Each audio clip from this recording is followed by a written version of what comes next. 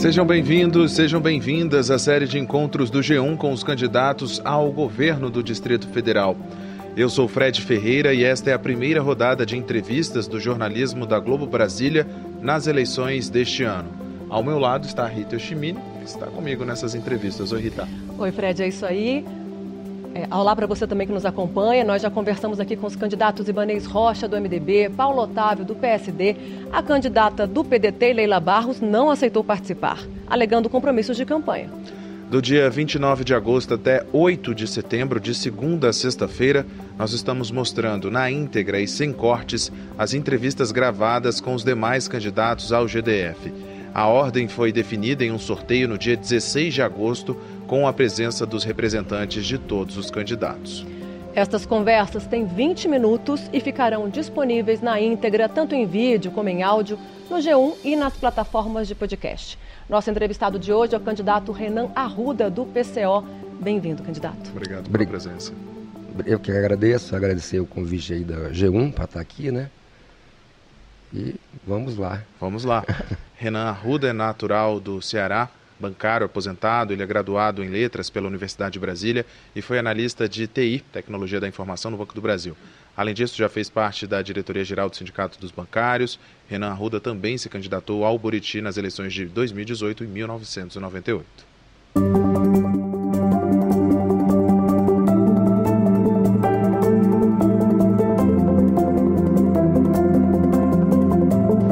A nossa conversa com o candidato Renan Arruda terá 20 minutos de duração e o tempo começa a ser contado a partir de agora.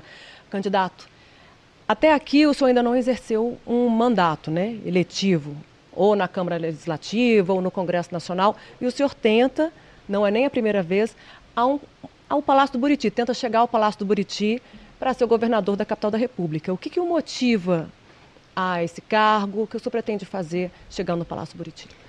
Olha, uma primeira questão aí que eu acho que é central. O PCO é um partido, que eu diria assim, que é diferente dos partidos em geral que nós temos aí, né, no país, né, e tudo mais. Uma questão central para a gente que se coloca, né, é divulgar o que é o partido da causa operária, divulgar o seu programa, e as eleições nesse sentido é um espaço, né, que a gente utiliza para fazer isso aí. Da mesma maneira como a gente faz isso aí, por exemplo, o programa nosso não muda, não é diferente do que quando a gente trata, por exemplo, na luta no movimento operário, nos sindicatos, né, no dia a dia da população, no movimento popular. Então, o programa é o mesmo, não existe uma adequação por se tratar de eleição, por ser eleição. No caso aqui, uma eleição para governador e tudo mais. Então, isso é uma primeira característica. Uma segunda característica, que eu acho que isso é fundamental, o que guia o nosso partido, fundamentalmente, é a gente buscar construir a mobilização popular. O que significa exatamente isso aí? A gente acredita que a única e verdadeira transformação que pode ocorrer na sociedade é com a população, os trabalhadores, os explorados, mobilizados. Nós não achamos, aqui você pega, por exemplo, eleição, aqui nós somos de 4 em 4 anos, mas sempre se repete as mesmas coisas. Se o povo levar em consideração as promessas que são feitas, nós viveríamos no Éden, no melhor dos mundos. E não é isso, obviamente, que acontece. Pelo contrário, a cada eleição, o que você vê é que as condições de vida da população, em geral, cada vez estão mais deterioradas. E como mudar, então, as condições dos brasilienses? Nós temos diversos problemas, saúde, educação, assistência social, principalmente, em que a gente observa pessoas nas filas do CRAS, sem assistência social, sem benefício para ter o que comer. Como é que o senhor pretende transformar a vida dos brasilienses, independentemente da classe social? Olha, uma questão que é central aí da nossa política, porque primeiro, obviamente, o problema não está resumido ao Distrito Federal. O país, é uma situação de conjunto do país, né, que tem, em maior ou menor medida, todos os estados estão na mesma condição, né? Então, obviamente, a mudança do país, do Brasil e tudo mais, passa, né, no nosso entender, por um gigantesco movimento de mobilização popular para alcançar, conquistar a resolução dos seus problemas. É por isso, por exemplo, que uma questão central para a gente nessas eleições é o apoio à candidatura do ex-presidente Lula. Nós vemos o Lula como a expressão da luta dos interesses populares que foram absolutamente destruídos nesses últimos 6 anos, desde a deposição por um golpe, que é no nosso entender. Voltando para o DF aqui, qual seria a prioridade para o senhor mudar a vida aqui do brasiliense? Então, mudar a vida do brasiliense é mudar a vida do país. Nós achamos que tem que ter a mobilização popular para poder fazer isso aí. Nós não achamos que vai ser com medidas, né, e isso já se mostrou no conjunto do país, toda eleição, como eu coloquei, eleição por eleição, continua tudo do mesmo que está, só piora. Então nós não achamos que vai ser aqui, ou em Goiás, ou em São Paulo, ou no Paraná, ou seja onde for, que as situações da população vão estar resolvidas por conta de candidato A, B ou C. Isso aí é promessa. Promessa, você e o senhor resolveria? Não custa nada. Eu não, a população sim. Os trabalhadores mobilizados sim. Mas milhões o senhor seria de pessoas, o líder, né, caso eleito. Veja, sim, no caso eleito, mas veja, a nossa política, por isso que nós não, você pega as eleições da maneira como estão colocadas hoje, nós do PCO sequer temos espaço na televisão, salvo um ou outro momento como esse que nós estamos vivendo agora. O regime político é controlado de tal maneira para garantir que essa situação toda vá se reproduzindo, se perpetue. Então é por isso que nós não achamos que vão ser as eleições. Obviamente, nós não temos a ilusão que nós vamos estar elegendo, que eu vou estar sendo eleito. Nós não temos isso aí. O que nós estamos aqui para colocar para a população é justamente que ela tem que se mobilizar para alcançar suas reivindicações.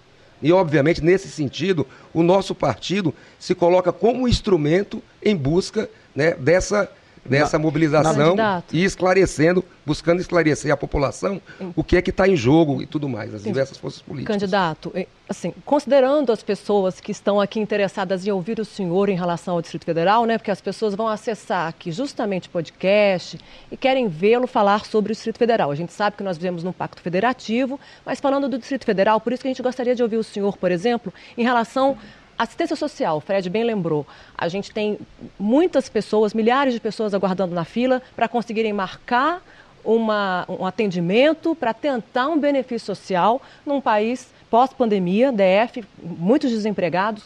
Por exemplo, do ponto de vista prático, o senhor ser eleito, o senhor é candidato ao GDF, né? O senhor ser eleito, como faria para acabar com essa fila de madrugadas na porta do CRAS? Seria relativamente simples. Primeiro de tudo é chamar, para a gente ser eleito, só há uma maneira, em torno de uma mobilização popular.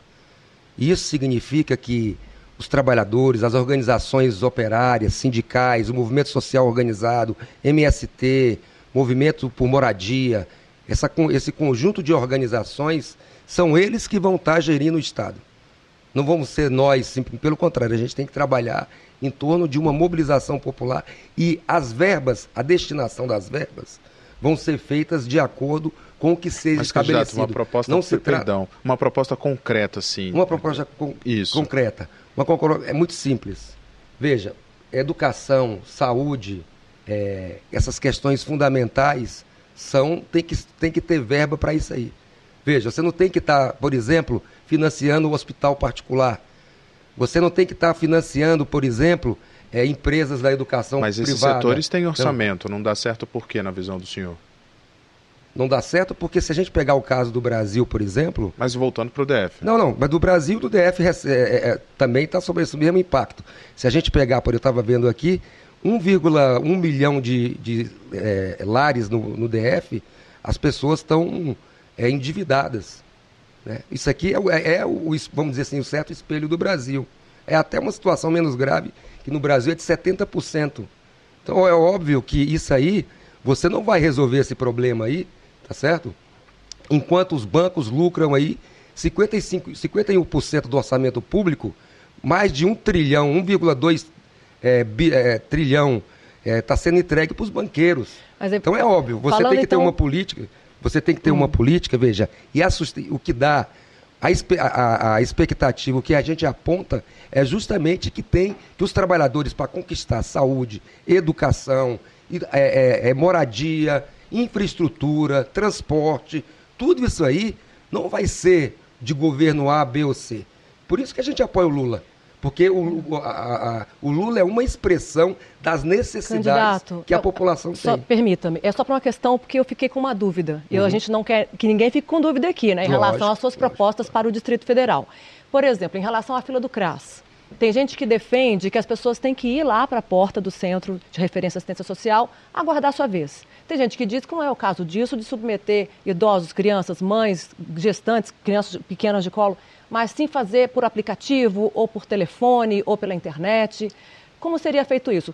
O senhor, assumindo o GDF ser eleito, teria que lidar com esse problema. Então, 1º de janeiro, o que o senhor faria em relação a essa questão da fila? As pessoas estão lá porque elas precisam de dinheiro, de benefício, de um cartão para comprar comida. Como é que o senhor resolveria isso? Curto prazo. Eu vou te dar um exemplo de uma questão pessoal que a gente está passando agora. Tem um companheiro nosso que está numa situação de saúde que eu acredito que seja até grave. E esse companheiro, ele foi numa consulta médica lá, no estado, no GDF, né? E disseram para ele o seguinte: ele só pode fazer os exames daqui 2 meses. Quer dizer, é um absurdo. E isso vale para tudo no que diz respeito à saúde. No DF morreram milhares de pessoas pela pandemia. Não se teve nunca uma política para, de fato, se combater a pandemia aqui, seja aqui em outro lugar. Mas aqui é esse exemplo. Qual seria a política do senhor na saúde? Os transportes públicos funcionaram na época da pandemia lotados. Os trabalhadores estavam sujeitos a isso aí. A porcentagem da população que teve direito a ficar em casa foi mínima. Quer dizer, ou seja, porque tudo isso aí visa o lucro. Não é uma política que venha no sentido de atender às necessidades da população. Muito pelo contrário. É no sentido de dar lucro. É a educação, é a militarização das escolas. Tudo vem é um bloco, uma junção de coisas que vem no sentido não de beneficiar a população. Então, a resolução disso aí é você voltar o serviço público, tá certo? Para atender quais são as necessidades, por exemplo, para marcação de consulta, contratar médicos, infraestrutura hospitalar. Se for necessário, pegar a infraestrutura hospitalar das empresas privadas, tem que pegar. A população não pode se sujeitar e morrer porque o que está colocado aí é o lucro de meia dúzia de gatos pingados. Senhor, não entendi sobre essa questão dos hospitais particulares. Os hospitais particulares são obrigados a atender a população, não de acordo porque o SUS paga isso. Não, a população não pode morrer nas filas, como ocorreu esses dias aqui. O senhor faria convênios com hospitais particulares? Não, eu acho que convênio não. Tem que, nosso entender, a educação como a saúde devem ser estatais. Então devem não teria ser hospital particular e escola privada? Controladas pelo Estado. Veja, se tem alguma empresa privada que queira colocar aí sim, mas veja, o atendimento à população é prioritário. Veja, todo mundo tem que atender a população. Então o senhor abriria mais hospitais, uma vez que o senhor disse que o atendimento do SUS tem que ser público, não teria mais convênio com o hospital particular, não é que o senhor fecharia, eles ficariam lá, mas o dinheiro do governo iria para hospitais públicos. Eu estava vendo esses dias, o GDF destinou aí nos últimos 4 anos, se não me engano, não sei se foi 26 ou 32 bilhões para a iniciativa privada, entre aspas. Né? Veja bem, esses recursos aí deveriam todos ser destinados para a população. Mas os hospitais já existentes, só para entender, o senhor, por exemplo, pegaria um dinheiro, um montante X, lá de milhões de reais do nosso orçamento, para os hospitais que já existem, né, para equipar esses hospitais, talvez contratar mais gente, ou para abrir novos hospitais, porque tem uma demanda, tem uma fila grande aí para a cirurgia eletiva. E veja, se tem um hospital X que é privado, ele tem obrigatoriamente que atender aquela população. A população não vai se sujeitar a morrer de fome ou morrer por uma doença, tá certo? Por conta de que teria que pagar aquele, não tem condição de pagar, né? Então, assim, é essa a condição. Candidato. Isso vale... Perdão, só por o nosso tempo, para a gente mudar um pouco de assunto, o senhor sabe muito bem que a classe trabalhadora sofre bastante no transporte coletivo do Distrito Federal. São ônibus lotados, linhas precárias, às vezes tem localidades que não têm boas linhas de acesso ao centro da capital e por aí vai. Como é que o senhor pretende, caso seja eleito, de transformar o sistema de transporte do Distrito Federal? O senhor pretende privatizar o metrô, construir mais linhas de VLT, VLP, enfim, qual seria a proposta? Como eu coloquei aqui, transporte também é um interesse público, popular, tá certo? Então não é uma maneira de você ter lucros. O transporte tem que ser do Estado. essas questões fundamentais no que diz respeito ao atendimento das necessidades da população, transporte no caso, deve estar sob controle estatal. Aqui no DF foi assim até uns anos atrás, né? Mas o que você faria, por exemplo, TCB? TCB hoje é a única que existe, assim, o restante, as 5 bacias, né, cuidam de 5 regiões, são 5 empresas. Aliás, esses contratos estão acabando, o ano que vem seria o ano de fazer uma nova licitação, então, serviço de transporte. O senhor não faria? Nós defendemos que todas as empresas sejam do Estado, ou seja, que o Estado assuma o transporte coletivo na cidade. O senhor fortaleceria a TCB, que hoje fortalecer a TCB, sob controle dos trabalhadores, administrado diretamente pela população, pelos usuários, pelos trabalhadores via sindicatos, quer dizer, os trabalhadores organizados que estabeleceriam o mecanismo melhor de funcionamento desse transporte. Seria dessa maneira. Vamos para a habitação? Vamos para a habitação. A habitação, também temos um déficit habitacional de em torno de 100 mil moradias. É muita coisa, esse déficit basicamente não aumenta, fica ali estável. Qual a visão do senhor nesse sentido? Criaria cooperativas habitacionais, mais bairros, e a gente sabe que a questão fundiária aqui no Distrito Federal é bastante complicada. O problema da habitação, ela remete a um outro problema que é fundamental, que diz respeito ao desemprego. Então, no nosso entender, ao invés de se ter, por exemplo, o Estado deveria se voltar para dar emprego para as pessoas, no sentido de atender, e a construção civil cumpre um papel fundamental no sentido de garantir a construção de casas populares, a infraestrutura necessária para que sejam, né, esgotos, etc., lazer, etc. e tal. Quer dizer, só isso aí você abriria uma situação de desenvolvimento, né, que abriria um campo todo de garantia, de fazer com que as pessoas, né, estejam empregadas. Então, isso aí é um problema elementar, né? Você, ao invés de destinar as verbas, seja para construtoras, para poder de casas populares, não. O próprio Estado, né, vai contratar os trabalhadores, vai contratar a população desempregada, vai formar a população desempregada, no sentido de que ela tenha o seu emprego, de que ela faça parte desse projeto de construções populares, em todos os sentidos, no sentido mais amplo, né? O senhor pensaria, por exemplo, em criar novos bairros, novas cidades no Distrito Federal?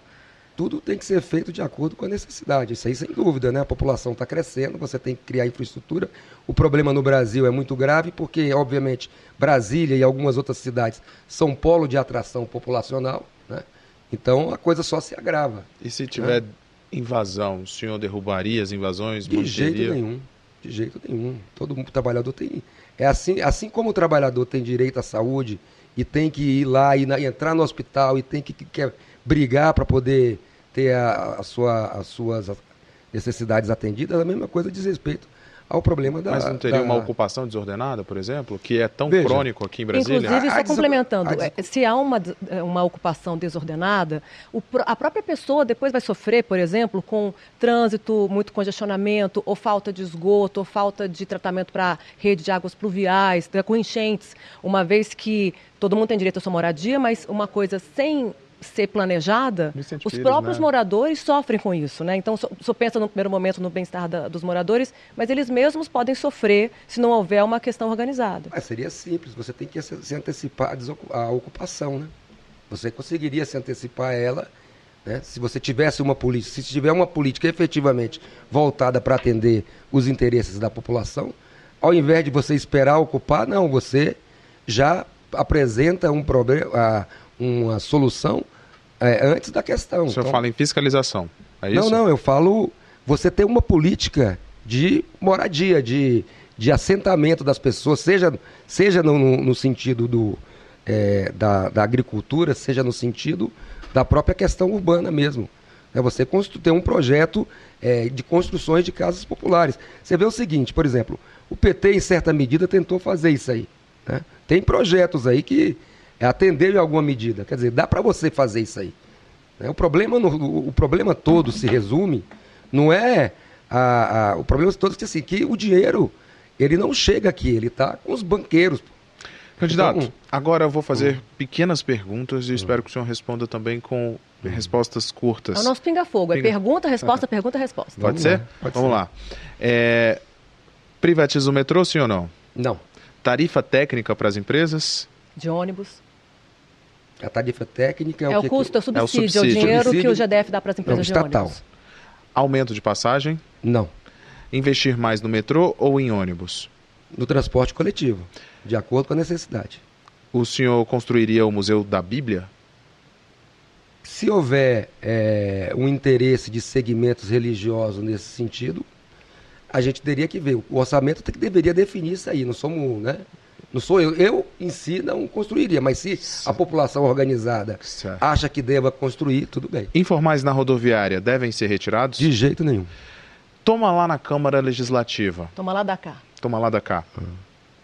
A maneira simples de resolver isso aí é você colocar os trabalhadores organizados e ir lá na Câmara para exigir que seja atendido os seus direitos, né? Que eles votem leis que efetivamente atenda as suas reivindicações. Gestão do transporte do entorno deve ser do Distrito Federal ou do Estado de Goiás? Acho que deva ser do Distrito Federal, a rede toda. Aumento todo ano para servidor público, sim ou não? Com certeza, de acordo com a inflação. Cobrar pelo estacionamento no centro da capital? Contra, absolutamente contra. Escola militarizada ou convencional? Totalmente contra. Certo. Acabou. Acabamos o Pinga-Fogo. Tá acabando, então, o nosso episódio de hoje do podcast Eleições 2022. É uma série de encontros do G1 com os candidatos ao governo do Distrito Federal. Candidato Renan Arruda, do PCO, muito obrigada pela sua presença. E o senhor tem agora 1 minuto e 30 para suas considerações finais, por favor. Eu queria só dizer que a gente está se apresentando aqui nessas eleições, né, como eu coloquei aqui, em primeiro lugar, defendendo e apoiando a candidatura do Lula. Achamos que o Lula... Defendemos o governo do Lula como um governo dos trabalhadores. Achamos que ele é a representação, ele é um operário, a representação maior, né, dos anseios populares que foram duramente atacados pelo golpe de Estado de 2016, que derrubou a presidente legitimamente eleita, Dilma Rousseff, e que, no segundo momento, prendeu o próprio companheiro Lula e que permitiu chegar ao ponto do Bolsonaro chegar ao governo. Considerações aqui para o Distrito Federal, ainda tem 30 segundos. Com a consideração do Distrito Federal é que nós chamamos aos trabalhadores do Distrito Federal a estar mobilizados em torno dessa luta para eleger Lula por um governo dos trabalhadores. É isso. Muito obrigado. Obrigado, candidato. Eu que agradeço. Termina aqui a entrevista da série especial do G1 com o candidato ao governo do Distrito Federal pelo PCO, Renan Arruda. Nossa contribuição é essa para o debate de propostas e ideias, sempre com o objetivo de informar bem você, eleitor. A íntegra desta entrevista, assim como as demais, ficarão disponíveis no G1DF e na sua plataforma de áudio preferida. Nossa próxima conversa vai ser com o candidato Teodoro da Cruz, do PCB. A produção desta série é de Afonso Ferreira, Ana Vinhotti, Ana Reis, Isabela Melo e Mara Puges. Na direção de imagens, Franklin Gomes, e na sonoplastia, Cláudio Rubens. A editora-chefe do G1DF é Maria Helena Martinho e nosso chefe de redação é Ian Semple. A direção de jornalismo da Globo Brasília é de Luiz Ávila. Eu sou Rita Yoshimine, muito obrigada pela companhia, eu fico por aqui, até mais. E eu sou Fred Ferreira, agradeço a sua audiência e sua companhia, até o nosso próximo encontro. Tchau.